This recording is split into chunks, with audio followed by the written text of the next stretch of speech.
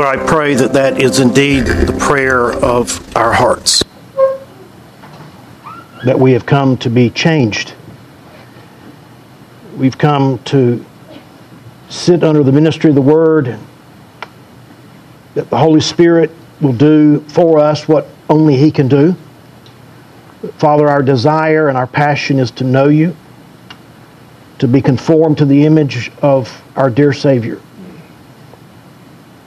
Father, we're not going to cover anything today that we haven't heard before, most of us. That's not the issue.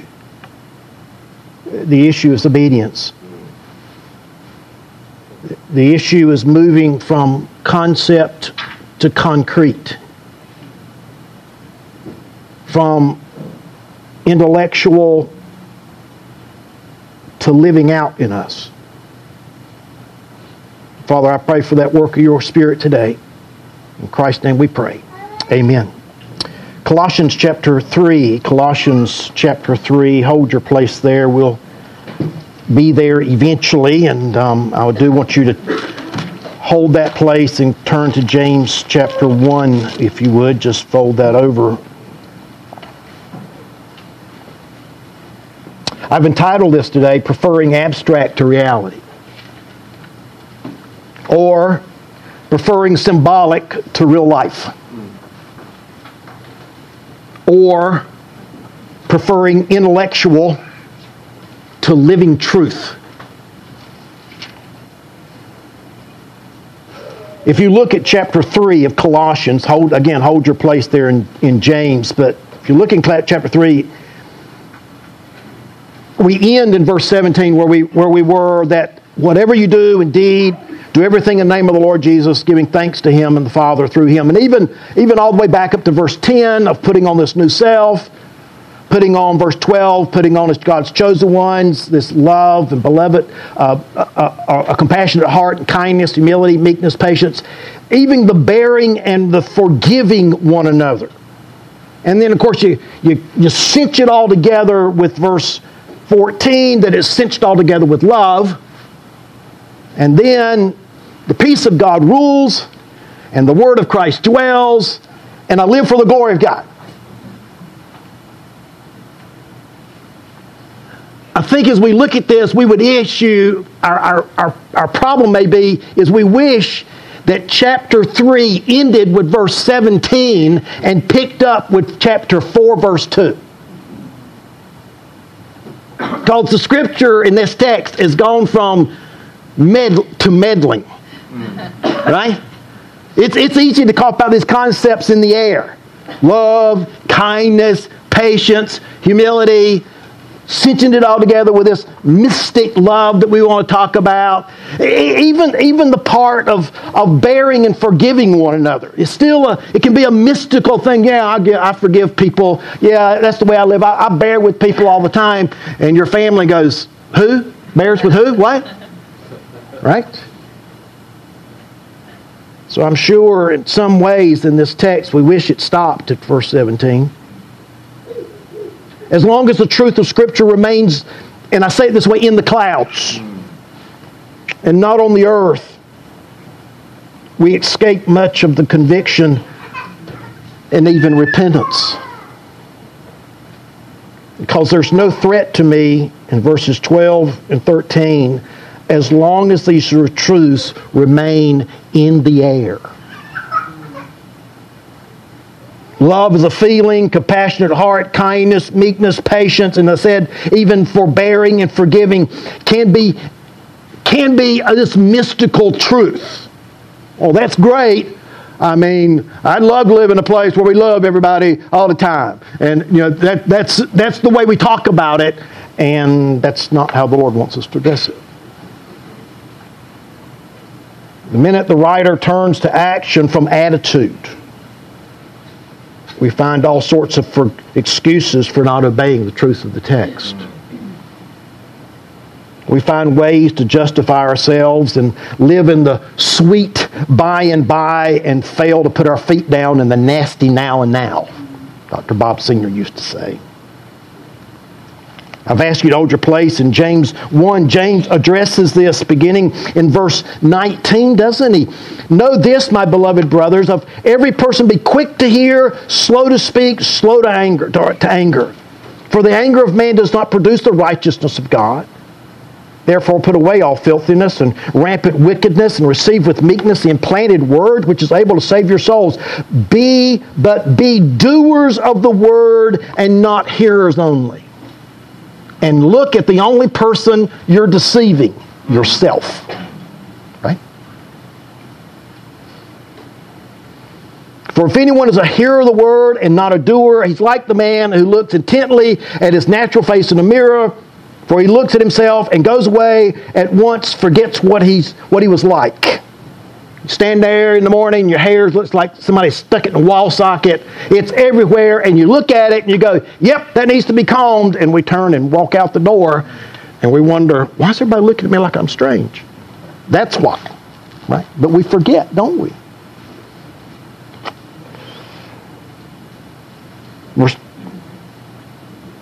Verse 25 again, for the one who looks into the perfect law, the law of liberty, and perseveres, being no hearer who forgets, but a doer who acts. Wow. Not just here. There's going to be an academic confirmation today of what we're going to look at. You're going to say, yep, that's what it says. That's not what I'm after. It's not what the Lord's after. Being no hearer who forgets, but a doer who acts, he will be blessed in his doing.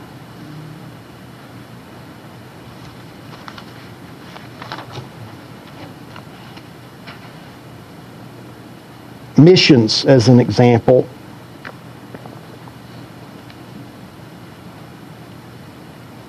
Missions is a great idea, isn't it? Go into all the world, preach the gospel to every creature, baptizing them in the name of the Father and the Son and the Holy Spirit, teaching them to observe all things, and lo, I'm with you always, even to the end of the earth. We go with His authority and His power and do that. And that's a great calling upon somebody else's life. It's a great idea as long as someone else is going or giving. I get to bask in the reports of God's work, knowing that the burden of missions is different from the business of missions. We pray that the Lord of the harvest will send forth laborers in His harvest. Remember the text? You send forth laborers in the harvest as long as it's not me and not my kids.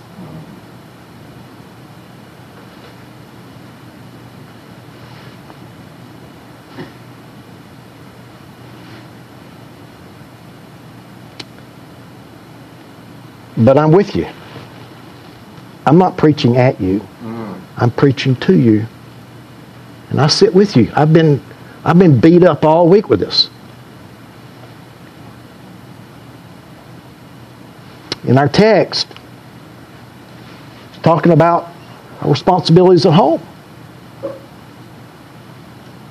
And this putting on that he's talked about, this compassionate heart and kindness and meekness and all these things, and bearing, forgiving one another, where the peace of Christ is ruling, it's umpiring in my life, the Word of Christ is dwelling in me richly, it's residing, it's just bubbling over in me. My passion is to do God's will. It's where is it going to show up? It's supposed to.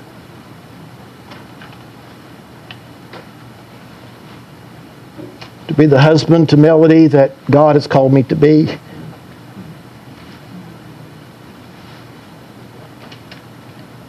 Sometimes it's taught more than it's caught. It's easier said than done. It's either easier to tell her I love her than to demonstrate that love. To live it out. I have to tell you what happened this week. We were going to Greenville on Valentine's Day. They have a Bible conference every year, and we were using it for twofold. I wanted to go to the Bible conference about missions. That's not the main reason. Okay, I wanted to see Ashley. She wanted to see us. We took her off, and she was able to stay with us. I was able to, by the way, see Akron Global, as well as Sermon Audio. They had some great ideas for us. But Tuesday, UPS man, I get a notice. UPS has got a package. Well, that's not unusual at my house. We keep a running tab of Amazon. It's too easy, isn't it? Those that you use Amazon, it's too easy. Click and it's there, okay? And it said, Costco. What's Costco delivering to my house? In fact, there's two of them. What? So I go to Costco, the Costco app, and I go in there. I remember back in January looking at buying Melody flowers. I have no recall of ordering 6 dozen roses.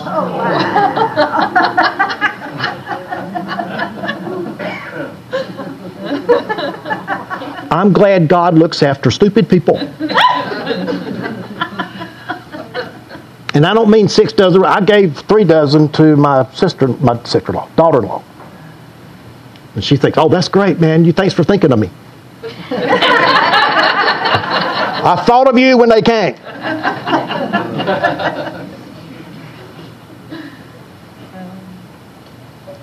I don't know how that happened. I remember looking at them, but I don't remember. I'm thankful. Now I'm thankful. Oh, this is so sweet. I'll take it.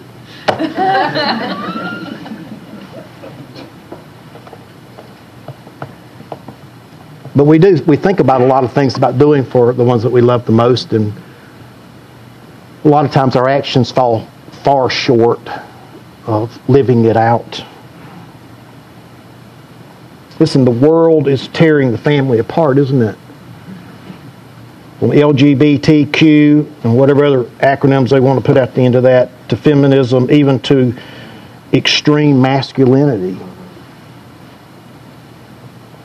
But I believe the greatest threat to our families is not in the world. As easy it is to blame it, and it bears blame. But our own disobedience to the truth of the Word.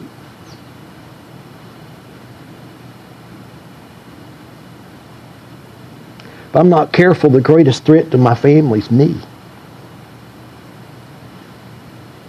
Many of preachers' kids have grown up in preachers' homes and forsaken the truth because what Dad preached and what Dad lived was two totally different things.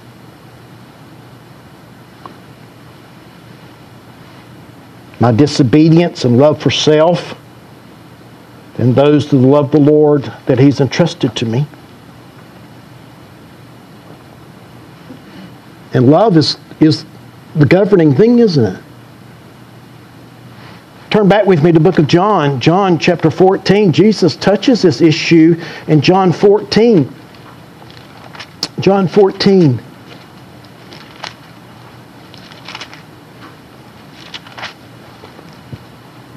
John 14, look at verse 15. If you love me, you'll do what? Keep my commandments. Verse 21, whoever has my commandments and keeps them, it is he who loves me. And he who loves me will be loved by my Father, and I will love him and manifest myself to him. But first part, whoever has my commandments and keeps them, that's the person who loves me. Verse 23, Jesus says, if anyone loves me, he will keep my word, and my Father will love him, and we will come to him and make our home with him. Whoever does not love me does not keep my words, he says.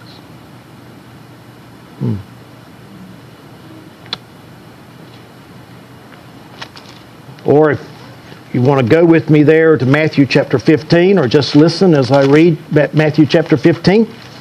In verse 8, Jesus says, this people honors me with their lips, but their hearts are far from me.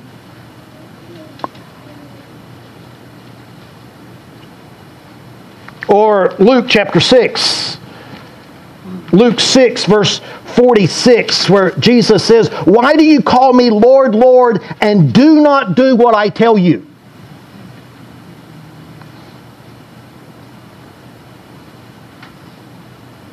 This is the problem. Back to our text, my revealing of these putting on of a compassionate heart and love and kindness and meekness and obedience and bearing and forgiving and putting it all on love is found not in affirming that, but living it out.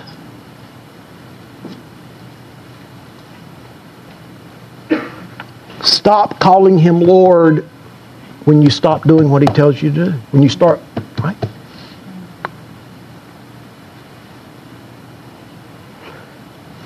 I want to back out of this text a little bit today. I want to step back and look in general at the previous text and ask this question: what is this, whatever this is, to be lived out? What is this that I'm to live out?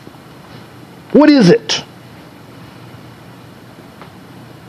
And Paul, in a number of places, and other writers that we've already looked at, have given us this idea of what it means to go from intellectual or to go from hearing to doing. What is that? What does it look like? What does this putting on this peace of God, this word of Christ, this doing everything for the glory of Christ, what does it look like? Is it just words? Is it just pointing to Scripture? Or does it change the very way that we live? So go with me to Ephesians chapter 5 just a moment. Ephesians 5. I want to look at a few things here. Ephesians 5. Look at verse 2. Ephesians 5 verse 2.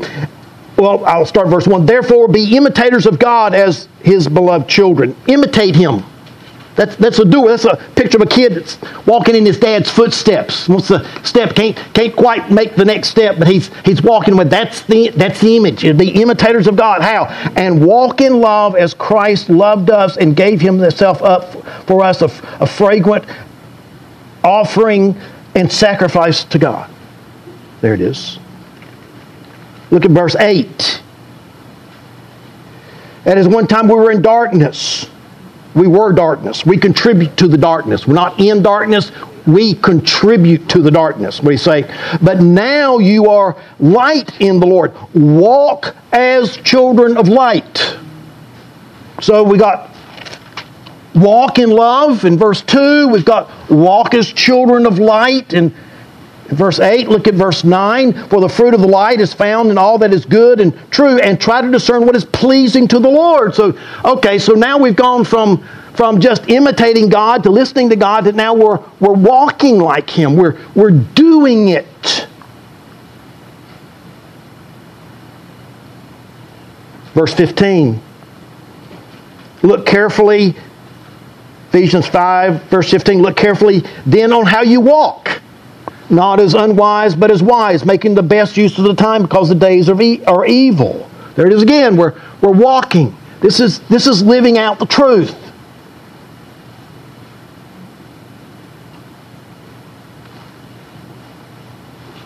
And then he says in verse 18, don't be drunk with wine, for that is debauchery, but be filled with the Spirit. And dressing one another in psalms and hymns and spiritual songs, singing and making melody in my heart to the Lord with my whole heart. Well, this sounds familiar, doesn't it? Almost verbatim what we find in Colossians. Giving thanks, verse 20, always for everything to God the Father in the name of the Lord Jesus Christ, submitting to one another out of reverence for Christ. Okay? Well, walk, filled with the Spirit, submit to one another. What does that look like? It sounds still up here. And Paul says, here it is, verse 22, wives, let me read it to you like it's in the Greek, wives to your own husbands as to the Lord. The word submit does not appear in the text. Why? Because it's drawn from verse 21. And before I let you off the hook, it is in other places, okay? All right? But in some manner, in Ephesians, submitting to one another is lived out, as he tells us here, wives submitting to their husbands, husbands loving your wives with all of their hearts, as the Lord does. Verse 6 or verse 1 of chapter 6, children being obedient to parents, honoring their father and mother, and then he goes into verses 5 through verse 9 into slaves and masters. Same thing we find in Colossians, isn't it? In some realm, listen, in some realm, what he's described for us, beginning in verse 22, going through chapter 6, verse 9, has to do with submitting to one another. It's different how a wife submits to her husband, how a husband submits to his wife, how the children submit to their parents, how parents submit to their children, how slaves submit to their masters, how masters submit to their slaves. All different. Doesn't erase the structure. I've heard something, well, is there mutual submission in the text? No, there's not mutual submission. What do you do with verse 21? Submitting to who in verse 21? One another. So in some manner, in some way, there is a submission issue. I submit to you. That the greatest acts of submission in the home is not the wife to her husband. The greatest act of submission is the husband to the wife. Why? Because his example is Christ and his love for the church, who gave himself up for her. Christ put mine and your needs above his own and went to Calvary and died in my and your place so that we might have life in him. And at any point he could have said, I'm done with this. This crowd, not worth it. God, let's blow it all up and start all over. It's not what he did, is it?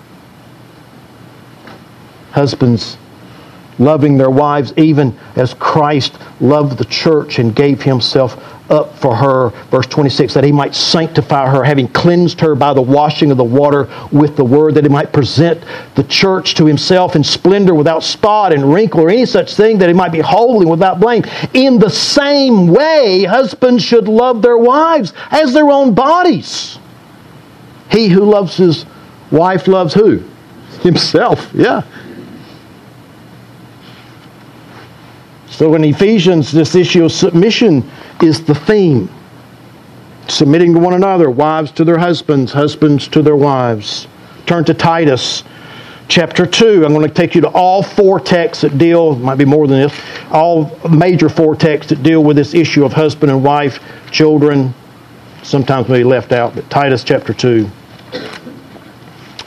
Titus chapter 2.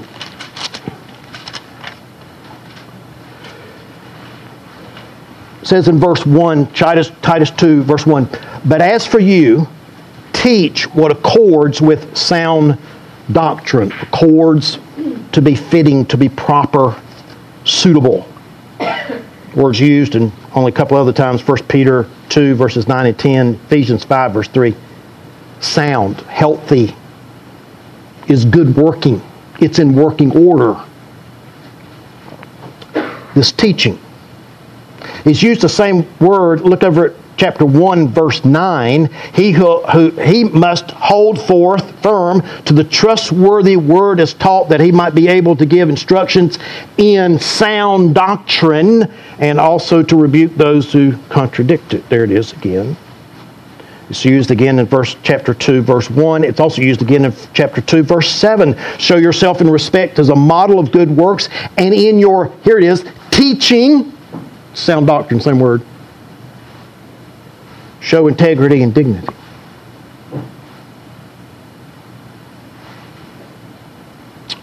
Here's the question. What does healthy, good working, sound doctrine, applied teaching look like? Well, it looks like verse 2. Older men to be sober-minded, diligent, self-controlled, sound in faith, and love and steadfastness. Older women, likewise, to be reverent in behavior, not slanderous or slaves to much wine. They be able to teach what is good. So train the younger women to love their husbands and their children, to be self-controlled, pure, working at home, kind, submissive to their husbands. And it does appear there, ladies. The word submit does include it in that text. It is there. Okay? Submissive to their own husbands. Notice what he says, that the word of God may not be reviled. If you have King James, it may even say blasphemed is the word. Likewise, urge the younger men to be self-controlled, showing yourselves in all respect to be a model of good works, and in your teaching show dignity and soundness of speech that should be condemned, so that the opponent may be put to shame, having nothing evil to say of you. And then he goes into bondservants. We're to adorn sound doctrine.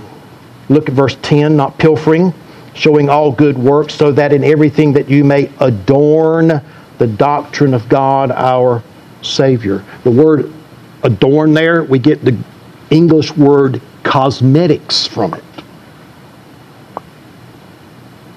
To make attractive. My sister, bless her heart, can sing like just a bird, but her natural features need help. My brother-in-law, they were dating, and he decided he was going to get really sanctimonious and said, I really don't want you to wear makeup, which my sister said, fine. She went in the bathroom, took all the makeup off, walked out. He goes, that was a mistake. I mean, her skin's so white, it all blends together, okay? So Dr. Bobby would say, if the barn needs painting, paint it, okay? All right? I'm not calling you a barn, but if it needs painting, you paint it, all right? Well, it's to make attractive, right? It's to put the makeup on to make attractive. It's to cover up stuff, right? Well, in this text, where Ephesians is what submission looks like in Titus, what does sound doctrine applied look like? That's what he's answered. So what does submitting to one another look like? What does it look like to walk after the Lord? What does it look like to adorn to this sound doctrine, to make attractive this sound doctrine? What does it look like? It looks like older men and older women and younger women and the men and the slaves and the masters. All of that's dealing with adorning sound doctrine. 1 Peter chapter 3 that Bob read for us. 1 Peter chapter 3. Verse 13, be subject for the Lord's sake in every human institution, to hupotasso, to rank under. So verse 13, be subject to government. You're to rank under. You may not like the government. You may disagree with the government. You are to still rank under the government. Okay? Verse 18, servants, be subject to your masters with all respect, not only to the good and the gentle, but to the unjust. If you say, well, I'm not a slave. Who pays your salary?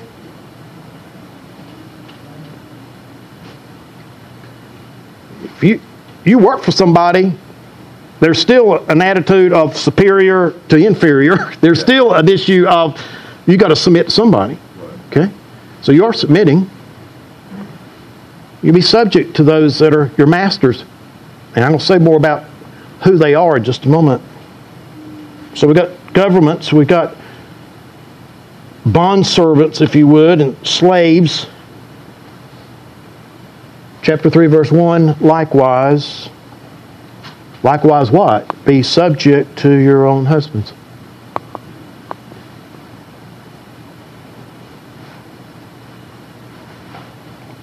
Notice in this text what's at stake. Because we're going to ask the question of Colossians. Hold your place there. Let's go back to Colossians real quick. Just hold your place there because I'm coming back to it. Colossians. Who is he addressing in Colossians in chapter 3? Believers. This is the Christian home. This is what the Christian home looks like. there's a question that comes up. Came up in our last elders question. Does that apply, verse 18, does it apply if my husband's lost? Well, Colossians 3 actually doesn't. It's not talking about you being married to a lost person. However, 1 Peter is. Look at 1 Peter. Wives, be subject to your own husbands, so that even if some do not obey the word, what does that mean? They're lost. They're lost people. You're married to a lost man. They may be won without a word by the conduct of their wives when they see your respectful and pure conduct. What's at stake here in this submission? The gospel.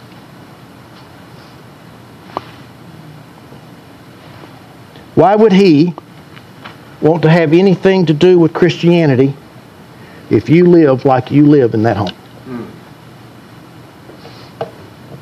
Why? I hear this argument often from people, not just in the realm of husband and wives, but why would I want to be a Christian when Christians act like that?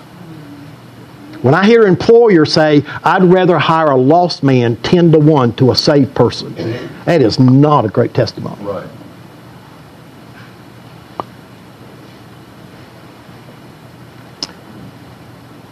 Verse 7, 1 Peter, likewise, husbands, live with your wives in an understanding way, showing honor to the woman as the weaker vessel, since they are heirs with you of the grace of life, so that your, prayers be not hindered. There's a consequence. Weaker, meaning without strength or frail. Vessel, it could be any vessel, clay vessel for use. Heirs, Pastor, is he talking about heirs together of grace? No, he doesn't say heirs together of the grace of God. He says of the grace of life. I don't think salvation is what he's talking about here. I think the blessing he's talking about is this earthly life. Listen, the best relationship we can have here on earth is a husband and wife relationship. When it's right? And the worst relationship you can have on earth is a husband and wife relationship. When it's hell on earth, right? Okay? Which one you got? You're a picture of heaven? Melody goes, verse I don't like in the Bible. No, there's no marriage and giving in marriage. Lord and I have got to talk about that. Because I've spent 40 years getting you trained. And if you think I'm going to share you with somebody else, we got to talk about that. However, there may be wives going, I can't wait to get rid of this guy. Praise God that I'm not going to be married to him because I'll be up for murder charges. Okay, right? Okay. Grace of life. I don't think salvation's here, but it's the best relationship. Must cultivate companionship, fellowship with his wife, Christian or not Christian. I'll give you a second to get there, and then you just look intelligently at the page that you're on. Ecclesiastes chapter 9. Ecclesiastes chapter 9. Go to Isaiah and back up 2 books, or go to Proverbs and hang a right. Okay? Ecclesiastes chapter 9, verse 9. Enjoy life with the wife whom you love all the days of your vain life that has been given you under the sun, because this is your portion of life, and in your toil of which you toil under the sun. But enjoy life. You're to enjoy marriage.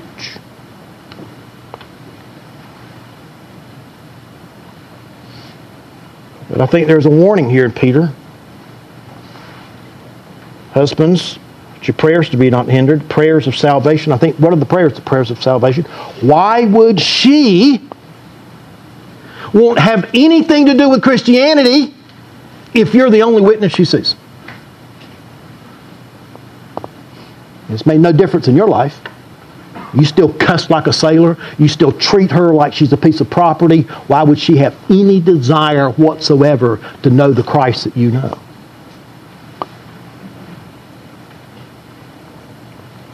Such prayers will be hindered if we were not respectful of her fellowship. Why would she want to be a Christian if you act like that? Why would she want to do that?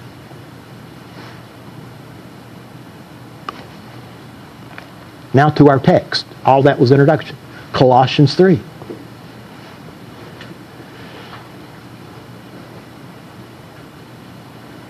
Colossians 3. Said this already. I'll say it again. Verse 10. Put on these new clothes.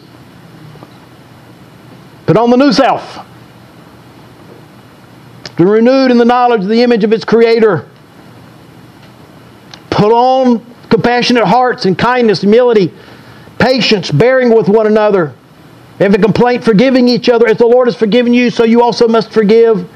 Put on love. That's what binds it all together. And the peace of Christ rules and umpires. The word of Christ dwells. It resides in you, producing, teaching, and admonishing, producing psalms and hymns and spiritual songs, singing with thankfulness in your hearts to God.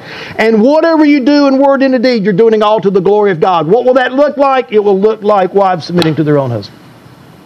That's what it's going to look like. Be ruled by the peace of Christ, be indwelt by the word of Christ, be living for the glory of Christ. And what will that look like? This new presence, this new purpose, this new power, this new pattern being lived out in me, what will that look like, Pastor? My last trip, 2012, to Zimbabwe, I've used this example before. For those of you who haven't heard it, in 2012, Stuart had asked us to do a series on the family, much like Jonathan did. And I'm, by the way, I'm not going to repeat everything that Jonathan said. You want to listen to the series on the family? You need to download that. He did it last year, around May, June time frame. You need to download all that. I'm not going to go into all that detail, but so in 2012, we went, and at that time we were just training the 10 pastors. Over 50 men showed up for this conference. Because Stuart was said, you know what you're going to be teaching is so contrary to culture. I want everybody to hear it. And he told me then, he said, Pastor, he said, Eric, they don't love like we love. I didn't know what he meant.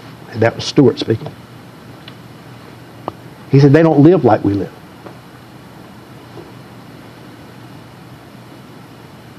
You're in a culture where multiple wives are still permitted. What are you going to do with that?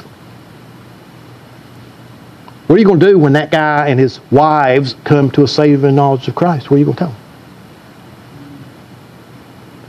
This is a culture where buying your wife is still current. They still do it to this day. The ugliest woman on the face of the earth is worth 2 cows, according to them. It was interesting the time that we're there. The prime minister's wife had been killed by Mugabe. He was getting remarried. It was in the paper. He paid $35,000 for her. That was in the paper. And we come into that and go, love your wife as Christ loved the church and gave himself for it. Do what? Love. What are you talking about? Wives submit. Oh, well, we can do that one. Husbands love. Husbands lead by serving. Your wife is not your cook and your baby maker. I said it. That's the way I said it. She is the heir together of the grace of life. She's partners in your ministry. She is a gift of God to you. You are preparing her for judgment. I remember we took a break. We're all standing around. You're in an English influence, so you got to break for tea, right? Still break for tea, right? So we're standing there, and Laverne makes a beeline to me after about 15 minutes, and she said, "What did you say in there?" And I was like, "I don't know. What did I say wrong?" She goes, "You don't see it, do you?" "I don't know what you're looking at." She said, "Look at Saidi." And he was holding his baby. He made a beeline to his wife and got the baby and held it while she served. And she said, "Look at the other guys looking at him."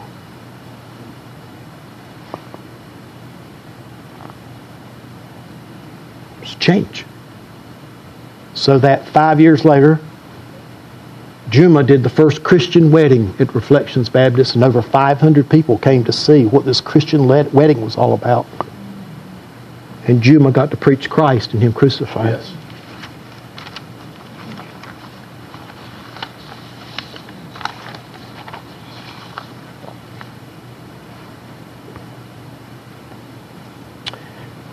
It isn't just a man, it's a new man who makes a new world. It's a new man who makes a new home. It's a new man who makes an impact on society. And nowhere should social respect of new man be more evident than in the home. A.T. Robertson said this: real Christianity is both a doctrine and a life. Yes. Mere belief is dead without life as proof.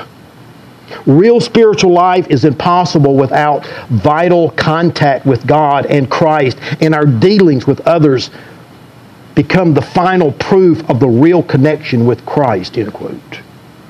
He went on to say Christianity says is dead unless it's relational. It's dead unless it has an impact on people. It's the nitty-gritty. It's the place where the rubber meets the road. It's the family, the home, the basic unit of society. And I wonder whether Christianity can affect society at all if it can't affect our own homes.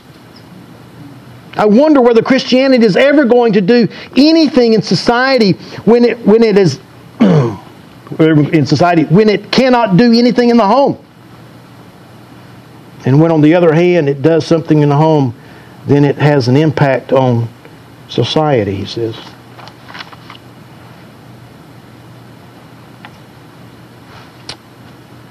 So what will this new life look like? What will this new self look like? What will this adorning this look like? Well, it's going to look like wives submitting to their husbands as fitting in the Lord, proper, becoming is due.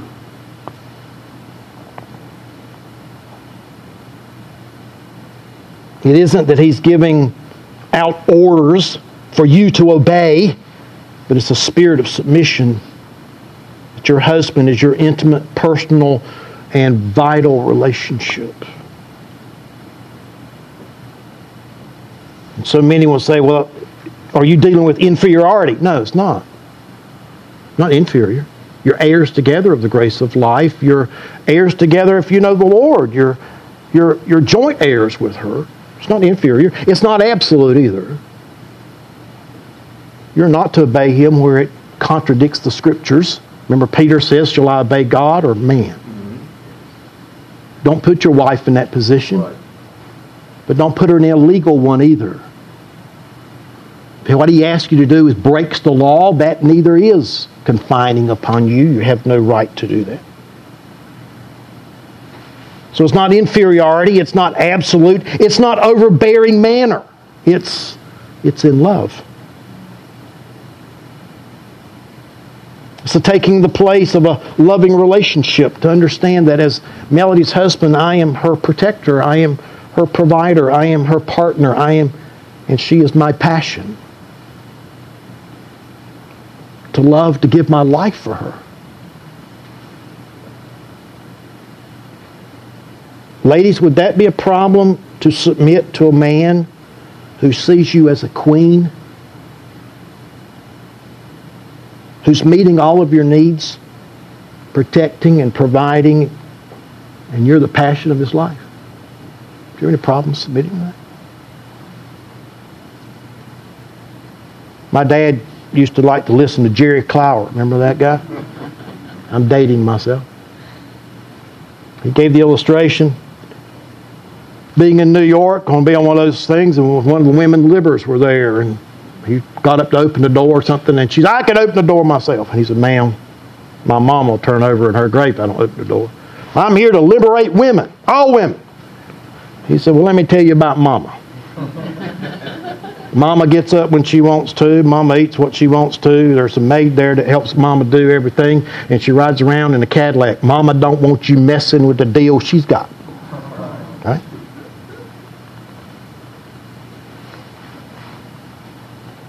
Guys, if we love like the Lord loved us, would she have any problem submitting to you? See? We want to put all submitting on her. And we create the arena in which submission happens. And it's either in a harsh, inferior, absolute, domineering, overbearing manner, and she'll bow her back. Or it's in a loving, caring, protecting, providing, loving her with all of your life. And in that, it's where submission happens. It says to the ladies there, as is fitting in the Lord. Ladies, that's your obligation. It is your necessary duty. Listen, it's how the Lord designed it. And what He commands of how the family is to operate. Somebody's got to be in charge. Somebody's got to answer. And I've heard ladies argue about that. The problem isn't, for many ladies, that there's submission going on. The problem is that they're not submitting to me. That's the problem. That's not your job. That's not your position. That's not your necessary duty. That's not how God designed you. That's not how God made you. And guys, stop putting them in that position.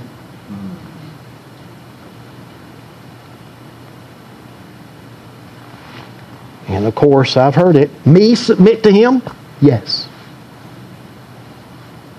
If God is sovereign and He does all things according to the counsel of His will, then guess what? Your mate was God's plan for you.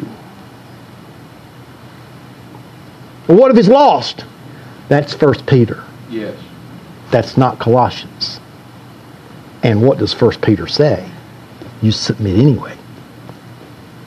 Because of your chaste conduct, he might be won. Husbands, love your wives and do not be harsh to them. Husbands, keep on loving your wife. It's that tense. Stop being bitter towards them. 2 commands. Keep on loving your wife. July 14th, this year will be 40 years for me and Melody. This past Valentine's Day, she was my Valentine for 40 years. I finally got her trained too. It goes both ways. I met with a person in the last few weeks that they too have their 40th anniversary in June, but they won't make it. Made 39, just didn't make 40.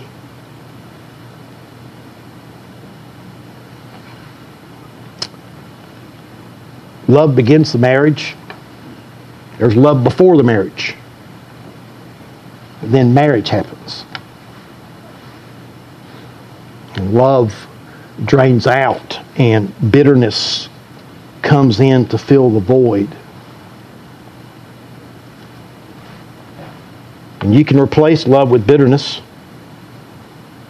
You loved them before, you loved them during, you're to keep on loving them. And love is not primarily emotional. It's activity. Yes. It's acting in a self-sacrificing way. Love them sacrificially.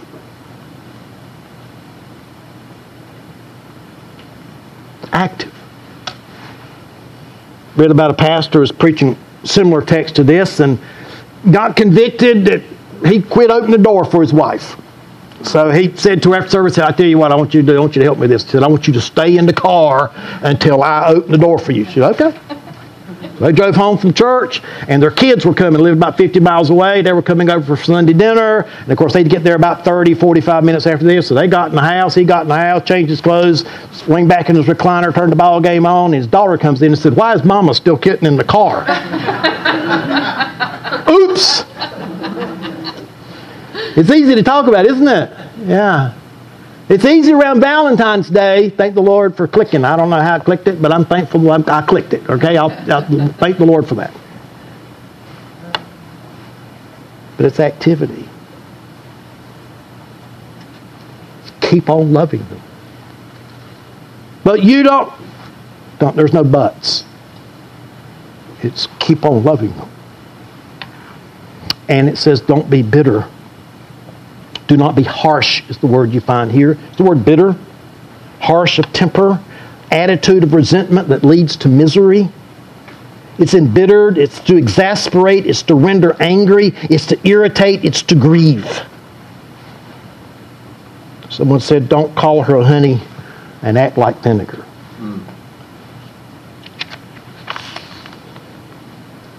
Howard Hendricks says a lot of frustrated sergeants are running around with biblical clubs in their hands shouting, I'm the head of my house. And they're the only ones convinced of it. Mm-hmm. And the reason they are not, he says, is because there's no love. Keep on loving. There's more than sexual love. It's a deeper affection that sees your wife as your sister in the Lord, that sees your wife as the weaker vessel to be cared for, that sees your wife as your best friend, that sees your wife as the most important human being in the world. Sees your wife as the most critical, permanent investment of a lifelong partner. The writer says if some men took care of their wives in the same way they took care of and I'll leave the blank right there. Car, golf clubs, fill it in. It'd be interesting.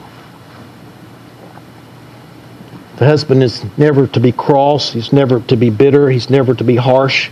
He only honors his wife and loves his wife. It's kind of sad when love goes out of the marriage. It should always be there and should be something you have to work on and to cultivate. Listen, we're still sinners saved by grace, right? And this putting off is a constant thing. And in the husband and wife relationship, there has to be that partnership that she can freely come at times of non-conflict, that I can go at times of non-conflict, and we can talk about you're not loving or you're not submitting. We've had thousands of those conversations. Heard one guy say, the Bible says don't let the sun go down on your wrath. We've only had to sit up 4 or 5 days to keep that from happening. Right? But that's what it means. It means to cultivate that. It's not to be bitter.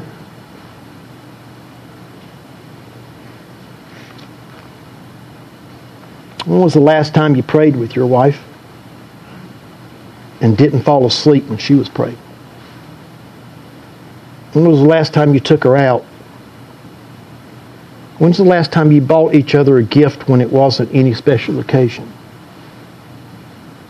When's the last time you sacrificed something you really wanted for something he or she wanted but never said so?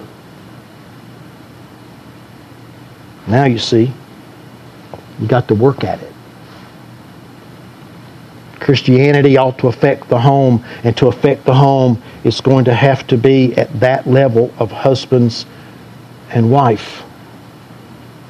To live it out in application, visible truth that these new clothes look like this.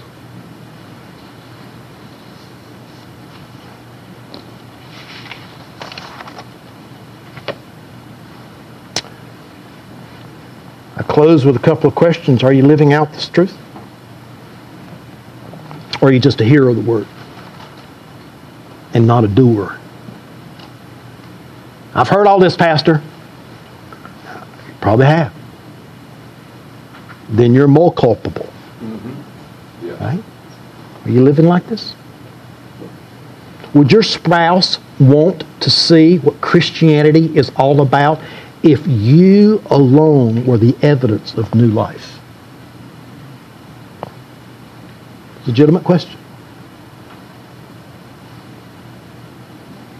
It's the peace of Christ ruling. Is the word of Christ dwelling, living, is the glory of Christ governing your life, that submission and love of your spouse is being lived out to the praise and the honor and the glory of God. That's why I say that if we're honest, we wish this chapter stopped at verse 17, picked up at verse 2 for chapter 4. You've gone to meddling. You've gone to touch us where we live. That's right. Scripture always does that. We'll get to children, and fathers, slaves, and masters next time. But I close with that. Where are you in this process? Just words on a page? Just another text, Pastor? Just another sermon? Is it more comfortable to keep it in the clouds than live in the reality? Is it we like the abstract more than reality? Do we prefer the symbolic to the real life? Do we prefer the intellectual to living truth?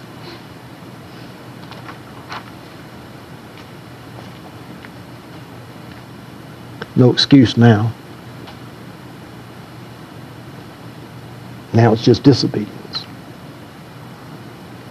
Wives submitting themselves to their own husbands. Husbands, love your wife and don't be harsh to them. Father, we thank you for hard truth. It brings us to the point of asking the question, am I living like that? I mean, I love talking about compassionate heart and humility and kindness and all of those things, even the peace of God and the Word of Christ and living for the glory of Christ, but do we have to go further?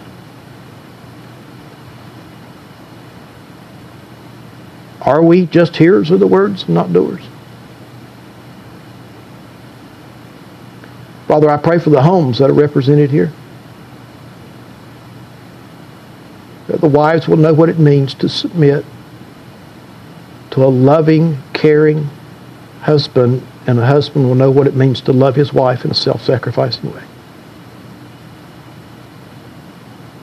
So that the peace of God rules, the Word of Christ dwells, and the glory of Christ is our passion. In Jesus' name we pray. Amen.